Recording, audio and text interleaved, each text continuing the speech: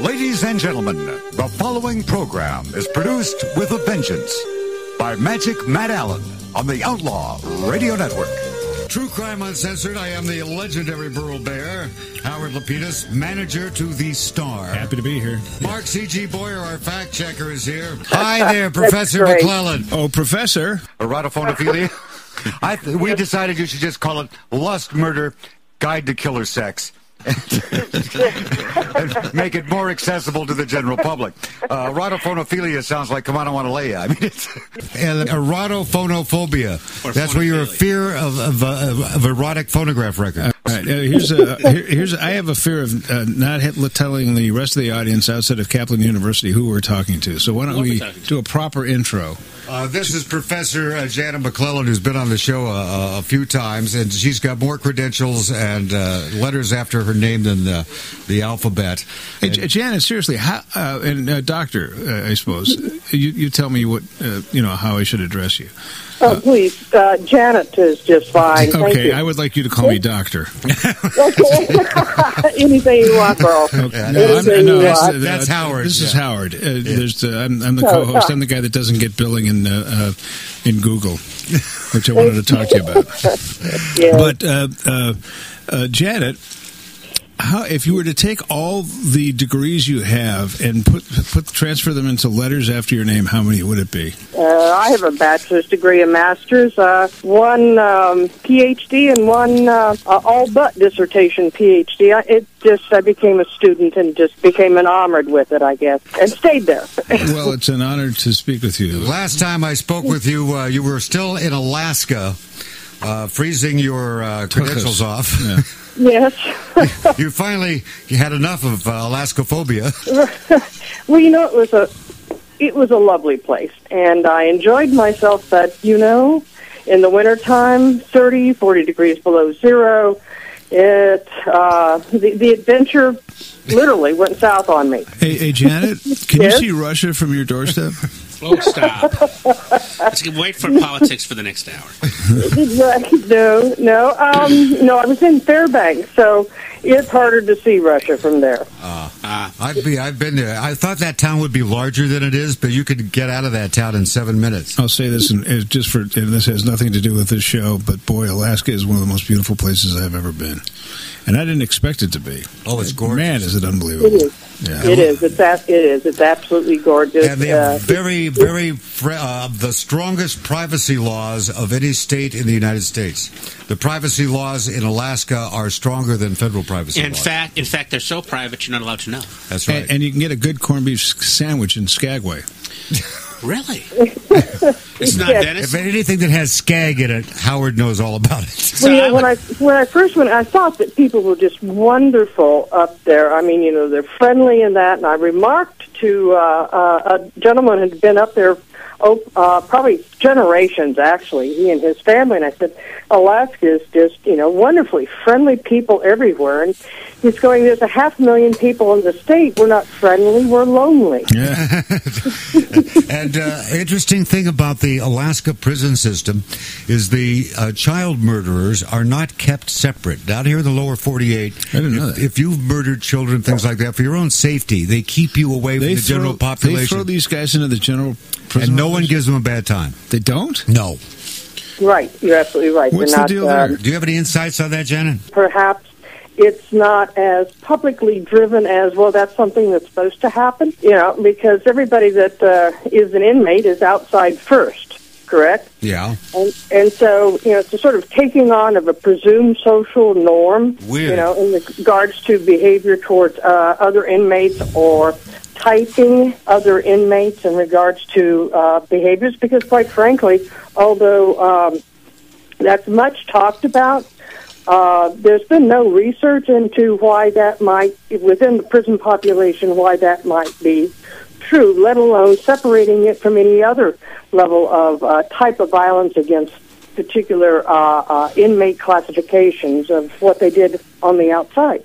Yeah, because Kirby Anthony, who raped and murdered his aunt and her 2 little kids, is in general population. Those kids were 4 and 9. And they leave them. See, this is what strikes me, because every state in the union, with the exception now I'm hearing of Alaska, will keep them separate. They keep them separate because the general prison population absolutely just kills them. I mean, you don't want to get into it. But I think you have to look at quite frankly, the size of the prison population in Alaska compared with, one, it is a small population state, although huge. And so there's just a small amount of prisoners, and they're all Rhodes Scholars. Is that what you're going to tell me? No. But also, there's no standardized sentencing practices in the state of Alaska, unlike the majority of states in the other 48 plus Hawaii. So there's no mandatory sentencing or sentencing standards?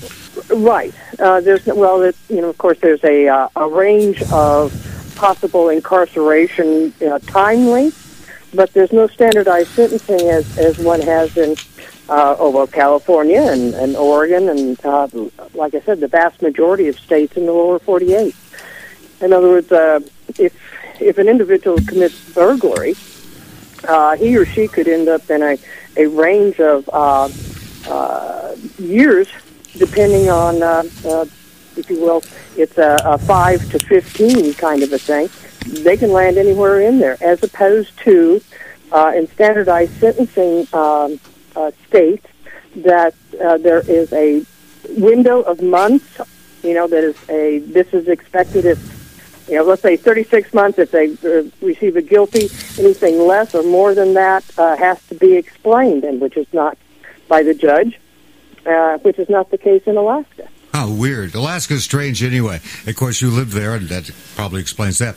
Now, you've written about long-haul truck drivers who are serial killers. You've written this wonderful bargain book, only $127. Her book is $127 in hardback. Is that true? Yes. Yeah. Well, here's a surprise. I'm not buying it. It's a textbook. I'd love to.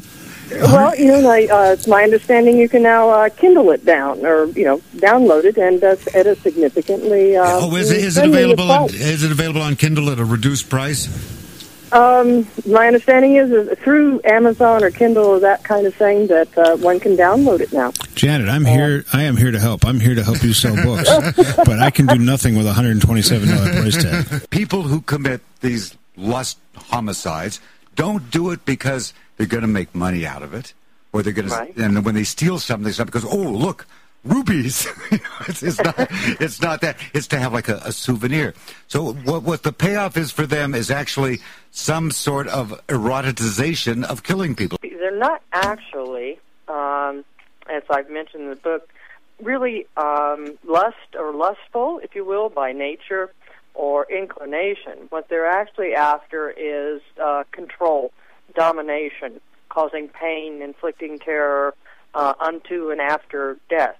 You write this book that becomes a text for training law enforcement, criminologists, and so forth. Did you find that there was a deficiency in the subject matter, from an educational or from a procedural perspective? Well, I have to the book, which is about investigating lust murder. What I did was compare the leading, if you will, theories and practices associated with profiling individuals, particularly who commit serial murder, to see how well that they might fit in attempting to describe case studies of a number of individuals. And ultimately what I found was that if you put those four together and examine them, because each one of them speaks differently to the same kinds of characterizations. Mm-hmm. Everybody has their own title to a particular activity, behavior, or definition of a behavior. So there was nothing standard? It's not standardized, no, and it's really how an individual might be trained, and for example, a particular state agency would train their investigators in homes analysis of profile serial killers. Then you have a thinner net than if you combine that with the other leading theorists. What you're trying to do is narrow down who likely within your population base how you might identify an individual who commits the series of murders that you're investigating. Did you find that the psychology of a traditional serial killer different from the psychology of a sexually motivated killer? Yeah. Yeah, but you can have both. I'm not going to answer the question for our guest, but go ahead. Well, when we speak of sexualized homicide, we're not talking about somebody who's committing a crime of violence, and essentially what it is that motivates them in regards to perhaps a type of individual, or sometimes just a person who happens to be in the wrong place at the wrong time. They have predatorial tendencies, and so what they're looking to do is to satisfy their desires, and their desires being psychological as opposed to being sexual in motivation. Sex is almost as an afterthought. And in some cases, after the murder. And this is different than back crimes of passion? I beg your pardon? This is different than a crime of passion. Hey, Howard. Sure. A crime of passion is that, if a spouse murders a spouse, that's somebody whom you know intimately, and you are motivated by whatever the difficulty is within that particular relationship. Think of it as the phrase is used as expressive homicide as opposed to instrumental homicide. Violent sexual predators use the individual as an instrument. Think of them as a vehicle to the furtherance of the ends of their satisfaction, gratification, where in regards to an individual who a spouse kills a spouse, crime of passion, that's expressive violence. That's an interpersonal, you get so pissed off you kill them. Right, exactly. But that's not necessarily just spouse. It could be relationship-based. It could be yes. Okay. Right, it doesn't have to be really significant. Well, you're emotionally attached to the individual. Right. So it's an expression of that discontent, that anger towards that individual for a particular reason, whether real or imagined. But you're satisfying, if you will, a violent tendency at that point to that individual with a targeted reason, as opposed to an instrument that the person is a vehicle to an end that you have psychologically. So, like, if you're out killing a total stranger because you're getting some sort of thrill out of it, that's different than getting mad at your girlfriend and bumping her off. Yes. Yeah. Yes.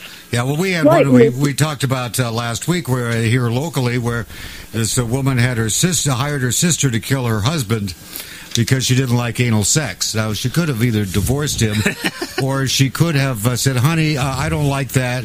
Here's $80. Well, the case was a real pain in the ass. Here's $80. What's the $80? So you go out and buy someone to poke in the tuchus. For $80? Well, I didn't say the guy was going to get someone really good. Where do you get the $80 ass? Craigslist. Oh, thank you. Okay, just checking. Sorry, that Professor. is a very unusual motivation. Not a real critical thinker. No. Plus the fact that the guy, being an assistant DA, had a gun on him, and when the sister tried to kill him, he killed her in self-defense, and so the wife was prosecuted for the murder of her own sister and attempted murder of her husband. Thank you. Good night. Good night. So, Professor, Yes. what brought you into this area of lust murders? And what were you thinking about? What were you doing at the moment when the notion hit you that this is a career choice? Yes, it's an unusual career choice, but I started in law enforcement when I was 19, back with the original bell-bottom wearing group. That'll get you. Oh, well, then we're all the same age here. But you started out at 19 as what? Just an officer in the police department? No, actually, I was an undercover narcotics investigator. Wow. Oh, so you knew where the dope was at 19. Yeah. Right. Well, cops have the best dope. I have to tell you, I was raised in Leavenworth, Kansas. And my father was a deputy warden back there, so the joke has always been that it was a matter of being typecast. Yeah. But anyway, I had an opportunity and took an opportunity to become part of the state police system with the university system in the state of Washington. And when I arrived, an individual had been committing serial murders of co-eds on campuses in the state. They didn't know who he was, later identified as somebody by the name of Ted. And at the campus, yes, ultimately he was identified as him. And I fit the physical description of the girls that Ted Bundy was killing during that period. So I thought that they were hiring me because, well, you know how it is. When Good victim. Right, I picked the victim typology. And so during my tenure with the university system up there, I was used as bait. Did that help? It was not something I discussed with my mother. Hey, Mom, I'm going to be bait for a serial killer. Let me part my hair down the middle. If I'm still alive, I'll call you Sunday. Well, I know. And you're absolutely right. It was one of the things they always said that one of the types of his victimology group was that they had young women with hair parted down the middle. Well, it was the 70s. Yeah. Who didn't part their hair down the middle? It and also wear had it to be long? dark hair helped a lot. Dark hair, right. It was supposed to be dark hair and that kind of thing, but it was a broad-based typology. So as a result of that, of getting assigned to that, I enjoyed a couple of opportunities to get some training from the FBI that they had sent out, and a part of the investigative consortium that had been originated at that point in time in that part of the world. And so as a result of being bait and signed up or signed into that, I was volunteered, you understand. Yes, we're volunteering you to go get killed. Oh, we understand that. Right. The question arose in my mind, as you can imagine, when I'm wandering around in the dark, waiting for somebody to leap out of the bushes or whatever was supposed to be going on, was what was going on and who was somebody like that? What's the motivation? And so, quite frankly, I suppose you could say that Ted Bundy gave me my career. Wow. Yeah. Now, Then, if we can say it, then we will. Yeah. Okay. And also you did research on long-haul truckers who often don't take their meds. Or that is they're taking far too many of their meds. Yes. I asked a question, I haven't asked it on the air, but I asked it to you in email. You look at guys like John Wayne Gacy, who was picking up young boys, having sex with them, and then murdering them and using them to, shore up the foundation of the house. I remember one time you mentioned that you believed that there were more female psychopaths in the world than there were male, if I'm correct. It must have been somebody else. Oh, well, someone said that on the show. Assuming there are at least some female psychopaths out there, are there cases of females doing that with young girls? I do not know but I haven't read any research recently, or even in the remote past, that indicates that there has been. Now, I haven't come across that. That's not to say that there isn't something. But imagine the notoriety that would have occurred around a case like that, and we haven't heard of it. Remember Aileen Wuornos? Mm-hmm. Okay. She has always been labeled as a primary example of a female serial killer who kills men. Actually, she doesn't fit real well in regards to any of the typologies, and I think that if I remember correctly, you mentioned about doing some reading and research about her. She's significantly mentally ill. Yes. I mean, she thought she was coming back in a spaceship. Right. Well, I mean, she certifiably mentally ill. In terms of any classification that any psychologist or psychiatrist might do, which is and has not always been the case with the male sexual serial killer. Well, someone who's perfectly normal is not killing people as a general rule. As a general rule. But there is the exception. Yeah. Maybe you know them. I did talk to a woman who was in prison with Wuornos, and I asked, what was your take on her? And she said, she was crazy bitch. That was the official pronouncement. Non-clinical term. Yeah. So she was batshit crazy. So, and that's someone who had to interact with her on a daily basis. Yeah, well, it's much like think of the certifications of mental illness associated with Jeffrey Dahmer that occurred primarily after he was placed in prison, and the assessments done on him, and then they provided him with medication essentially he was a schizophrenic, an undiagnosed schizophrenic. They gave him medication so they could take him to trial? Well, certainly. In terms of, going to trial, one of the basic premises, and requirements is that you're able to assist in your own defense. And at the disorganized mental level that he was prior to receiving medication, he would not have been able to provided any kind of assistance or support to his counsel. Not that it was any value to him. Yeah. Right. Well, that strikes me as very, very strange. I did the same thing with Rhonda Glover, who was not competent to stand trial, and the way they got her to be competent was saying to her, "You can't mention these things because it's too dangerous, so don't talk about topic X, Y, and Z." Because she wouldn't talk about it, that made her competent. Well, that's very strange to me. Now, Charles Manson, we had the gentleman who wrote the book Charles Manson now on the show, and Manson, who's been diagnosed with paranoid schizophrenia, has never received any medication at any time.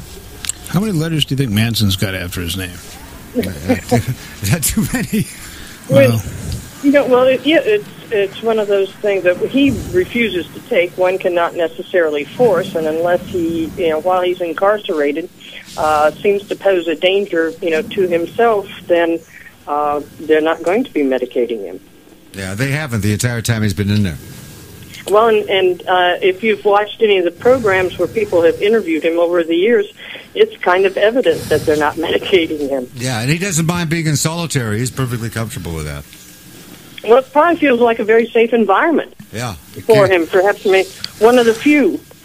Yeah. Let alone the fact that his incarceration, the amount of time in which he's been incarcerated in his life, that's probably one of the most comfortable environments for him. When he was at McNeil Island Federal Penitentiary up in Seattle and they let him go, he said, "Don't let me go. Please don't. Yeah. Please keep me here." They said, "No, you got to go." That's a rough one. You get 3 square and a nice clean sheets. And that's all he knew. That's it. I mean, people know that, and then they get out of prison and they don't know what to do.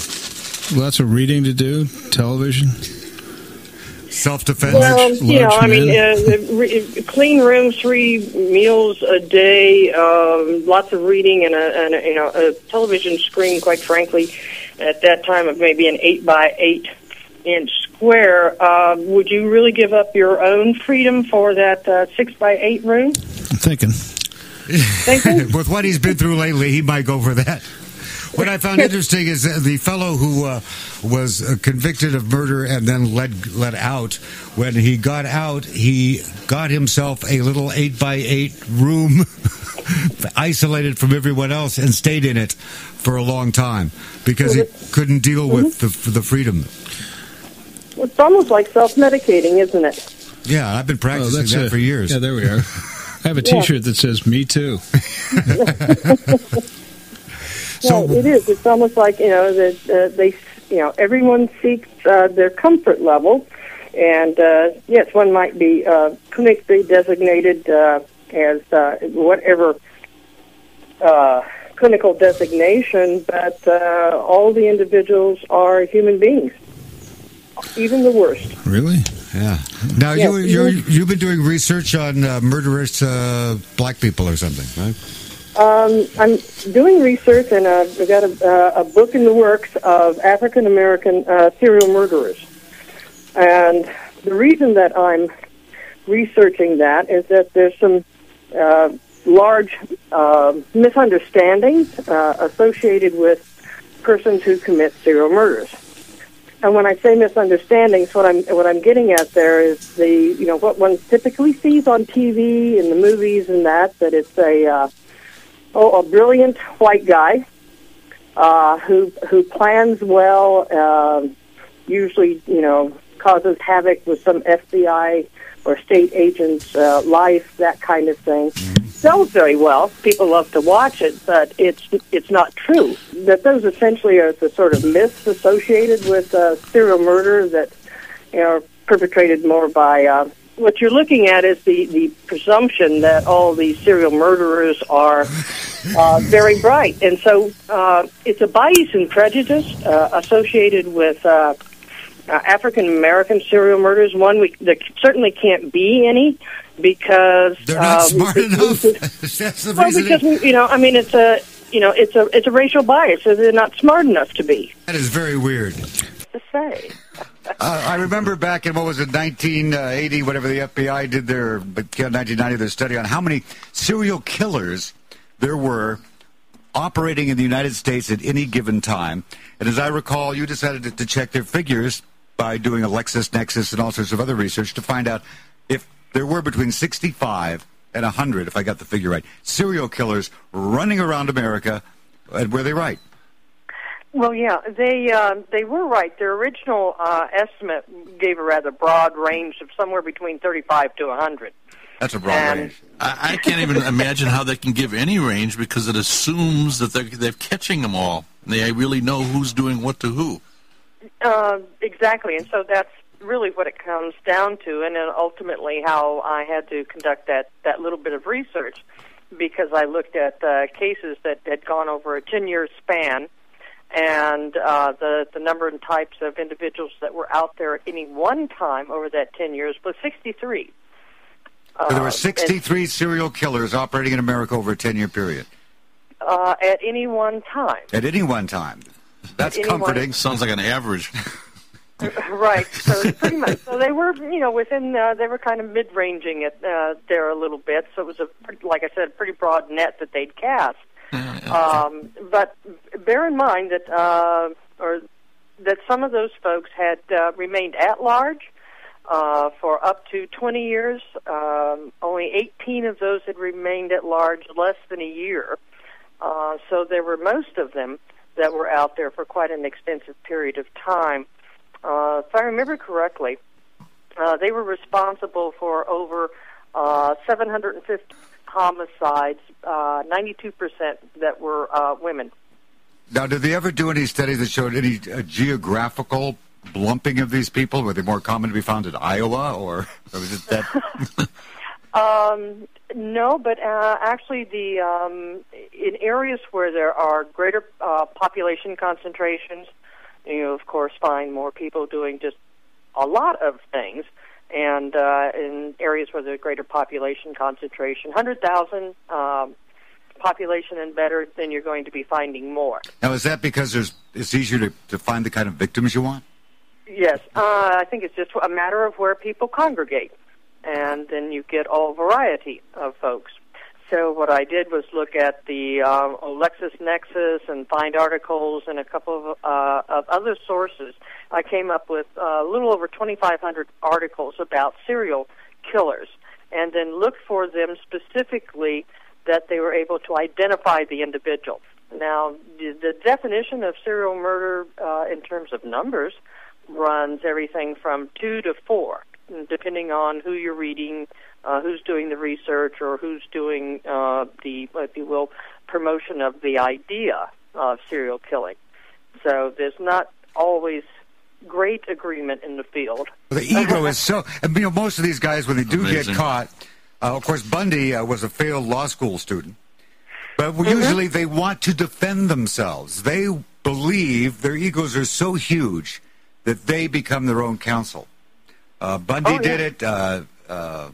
Kirby Anthony did it. A lot of them wanted to either be co-counsel or run the whole show. Well, the detectives and investigators that were that after Ratter was arrested, that were interviewing him, they apparently had all hoped that maybe he would in fact talk to them, so they find out motivation. What was going on? Are there any other bodies buried in place? Well, 35 hours later, they were complaining about the fact that they could not get him to shut up. I was reading the stuff. Kind of proves your point. He goes on and on. Jeez, I mean, he could be doing the after show here. It just doesn't stop. Yeah, apparently, they just could not get him to shut up. And the more he talked, the more he loved it, and he kind of, he looked upon them as being fellow investigators. Of course, he was that law enforcement officer. And so he's doing shop talk from the other side of the shop. Yeah. So it is bragging. It is bragging. I mean, bragging rights. He considered himself quite clever, which is yet another one of those myths that just keeps getting out there and keeps, as a result, I suppose, of, popular or less so popular movies about how brilliant, serial murderers are and that. When you take in consideration the Green River serial killer, he had an IQ of 89. Well, this goes back to the statement that the reason why police departments don't hire a lot of really bright guys is because they don't have to, because the criminals are less bright. Well, I having been a police officer, I'm not sure how I'll take that. When you were a police officer, did they have an IQ cap at that department? I saw there's a website I came across. They have this great video which was removed. Police department, this police officer is talking to a quadriplegic. And the quadriplegic, of course, is in a wheelchair. And the cop says, "Oh, I saw that." Says, "Get out of the wheelchair." Yeah, get out of the wheelchair. We want to see. He says, "I can't get out of the wheelchair. I'm a quadriplegic." So the cop takes the wheelchair and throws the guy out. Oh my! One of the, as I recall, one of the contentions, the reason that BTK got himself caught was there was a sort of a 20, 30-year anniversary edition of what had gone on in Wichita that was being published. He sent a computer disk. Right. Yeah. First, he asked them, and they lied to him. He said, "Yes, you can't trace what computer my computer disk comes from, can you?" "Oh, of course not." "Okay, I'll send you a computer disk," which he did. Right. Yes, but the reason that all that started happening is because the newspaper had started talking about printing materials that they were going to do this 30-year anniversary of the terrorizing of BTK in the Wichita area. And one of the fellows that had done a book, again, his name escapes me at this point, about the BTK murders, the unsolved, some years before that, apparently was somebody that BTK that Rader did not like. And so he began contacting the newspaper, mostly to just take him to task of, don't listen to anything that idiot has to say. Well, the detectives and investigators that were, that after Rader was arrested, that were interviewing him, they apparently had all hoped that maybe he would in fact talk to them. So they find out motivation, what was going on, are there any other bodies buried in place? Well, 35 hours later, they were complaining about the fact that they could not get him to shut up. Jeez, I mean, he could be doing the after show here. It just doesn't stop. Yeah, apparently they just could not get him to shut up. And the more he talked, the more he loved it. And he kind of, he looked upon them as being fellow investigators. Of course, he was that law enforcement officer. And so he's doing shop talk from the other side of the shop. Yeah. But, there is a tendency, I mean, think about it, we still think that the serial murderer, the bad guy, the whomever, looks like Freddy Krueger. Nobody's nobody's doing bad things is going to look like Ted Bundy or, Dennis Rader. He was the, president of the little church that he belonged to. He was the local dog catcher, security safety officer or something with the community. And the only time he looked bad actually was about 4 hours into the day that they nabbed him and they put him on TV again, and he was in that orange jumpsuit and he'd been talking for 36 hours. Other than that, it was his nice little picture when he was in uniform. Yeah, and you had the guy in Alaska that was doing like some out of a movie where he'd kidnap the women and then fly them up into the frozen tundra and set them loose like wild animals and then hunt them down and kill them. And he's teaching Sunday school and runs the donut shop, and he's just the nicest fellow. And he had a map in his home with pins of where all the bodies were, you know. Yeah, but you see, that's just it. I mean, people still want to expect only the Freddy Kruegers, and they're not looking for. Well, they're not paying attention to what's really going on around them, because it isn't the Freddy Kruegers. My goodness, if it was the people that look like Freddy Kruegers, you could have them locked up tomorrow. Yes, if you're ugly and you got knives on the end of your gloves, you're in trouble. We're putting you away. Right. But that, of course, is not the way that it goes. And so we lull ourselves into a sense of, security and just not really paying attention. How true is this thing of serial killers can be indicated by the fact that they torture animals, set fires, and wet the bed, or wet the animal's bed? Well, you know, it's kind of interesting that you bring that up. You know, you're talking about what they call the McDonald Triad, but actually it was Margaret Mead that came up with that. And the triad consists of bedwetting, fire setting, and animal abuse. More myth than fact. Yeah, it's essentially it's much more myth than fact, and it's sort of the triad has really it's gained some popularity, if you will.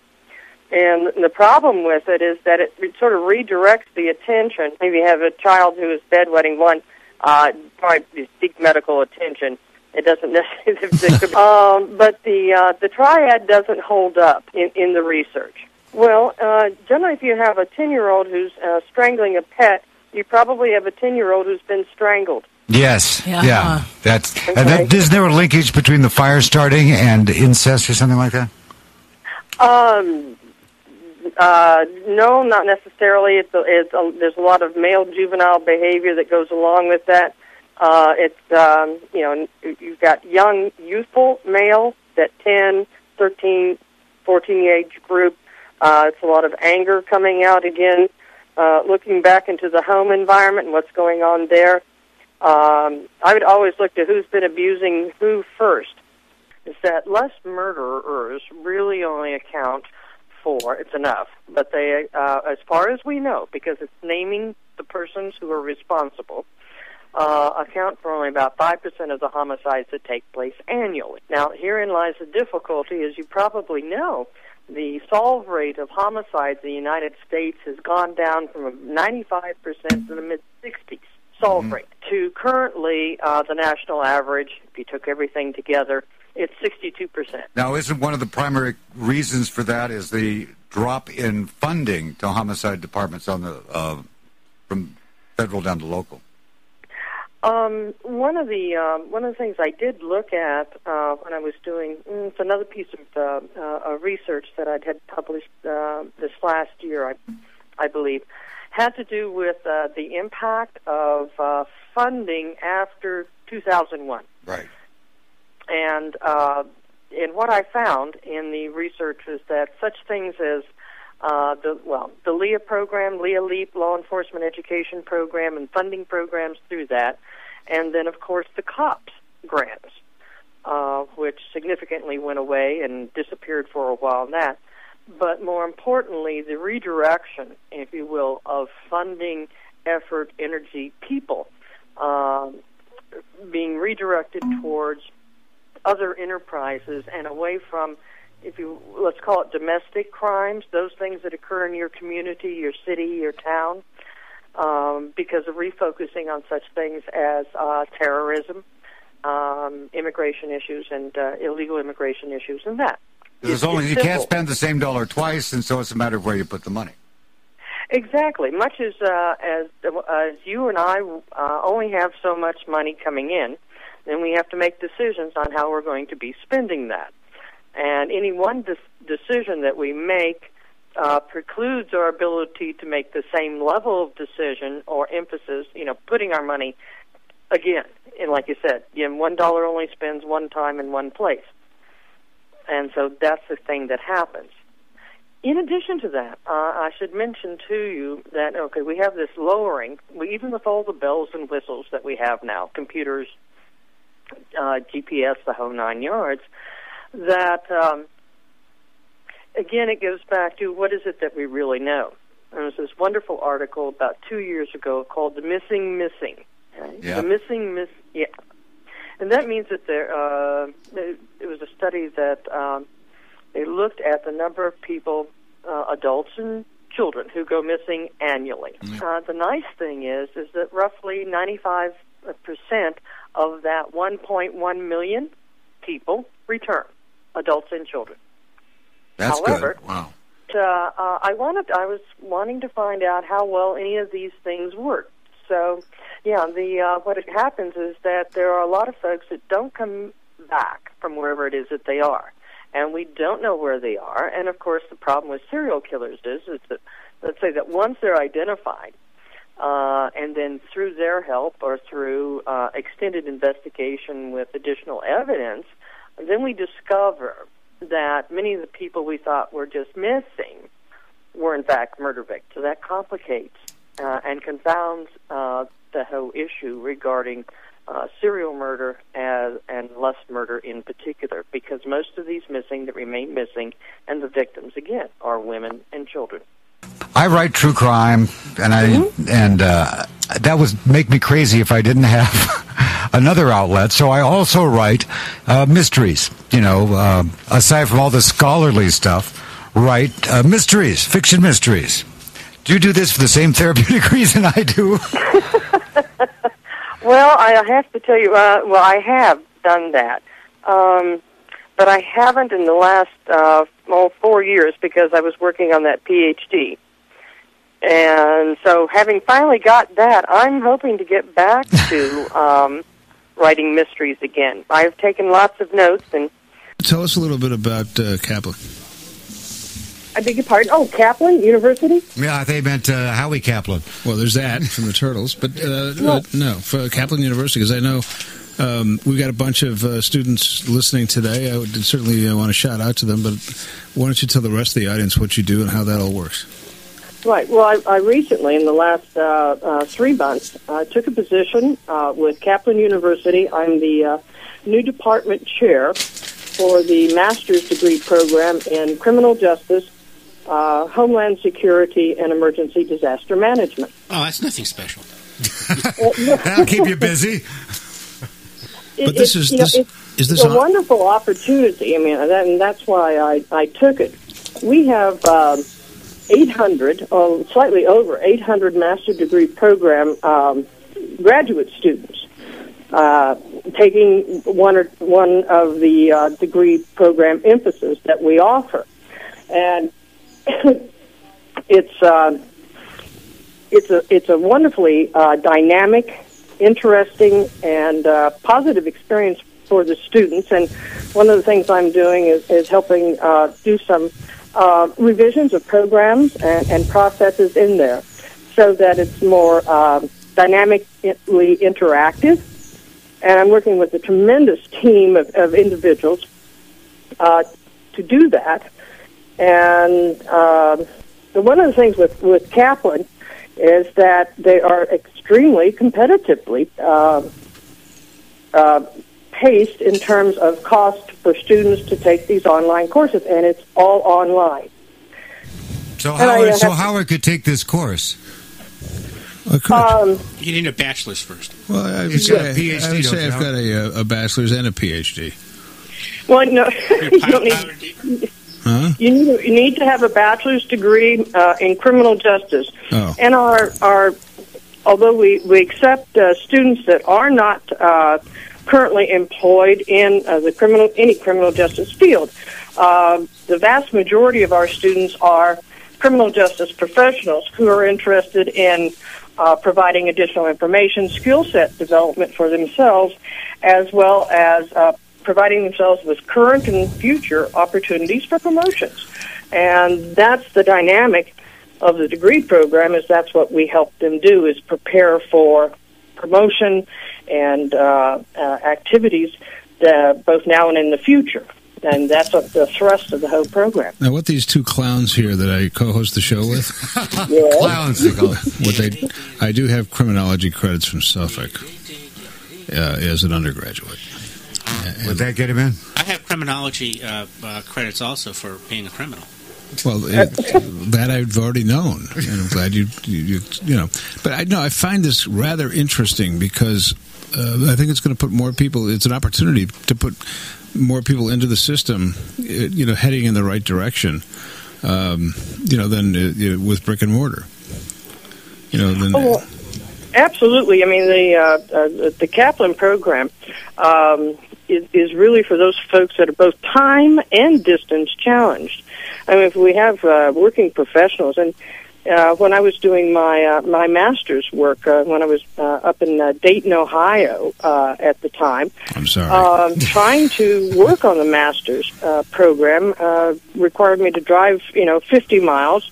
There was evening programs and a sparse few weekend. So it took a significant amount of time, effort, energy, and with the University of Dayton, because it's a private Catholic school, the money was there as well. I mean, in terms of tuition and that. You've got about 800 students in the program. Where primarily do they hail from?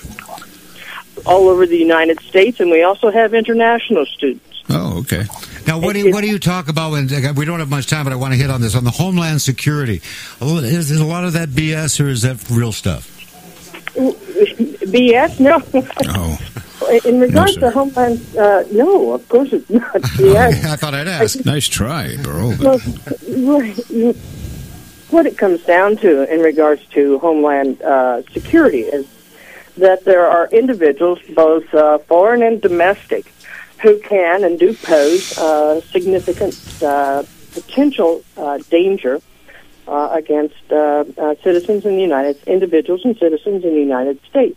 And so part of it, a major portion of it, is planning for what to do in the event of, how to manage and work with multiple agencies to provide both the protection and response.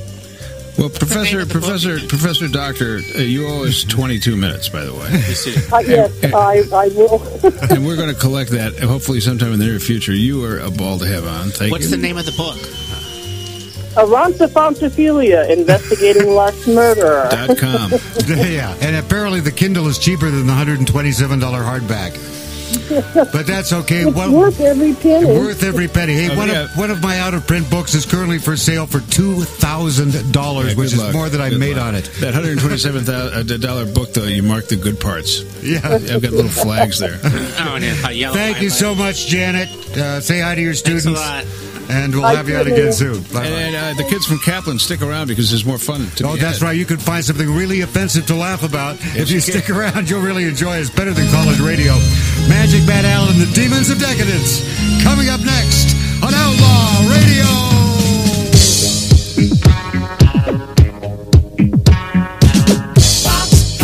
Pop music. Pop music.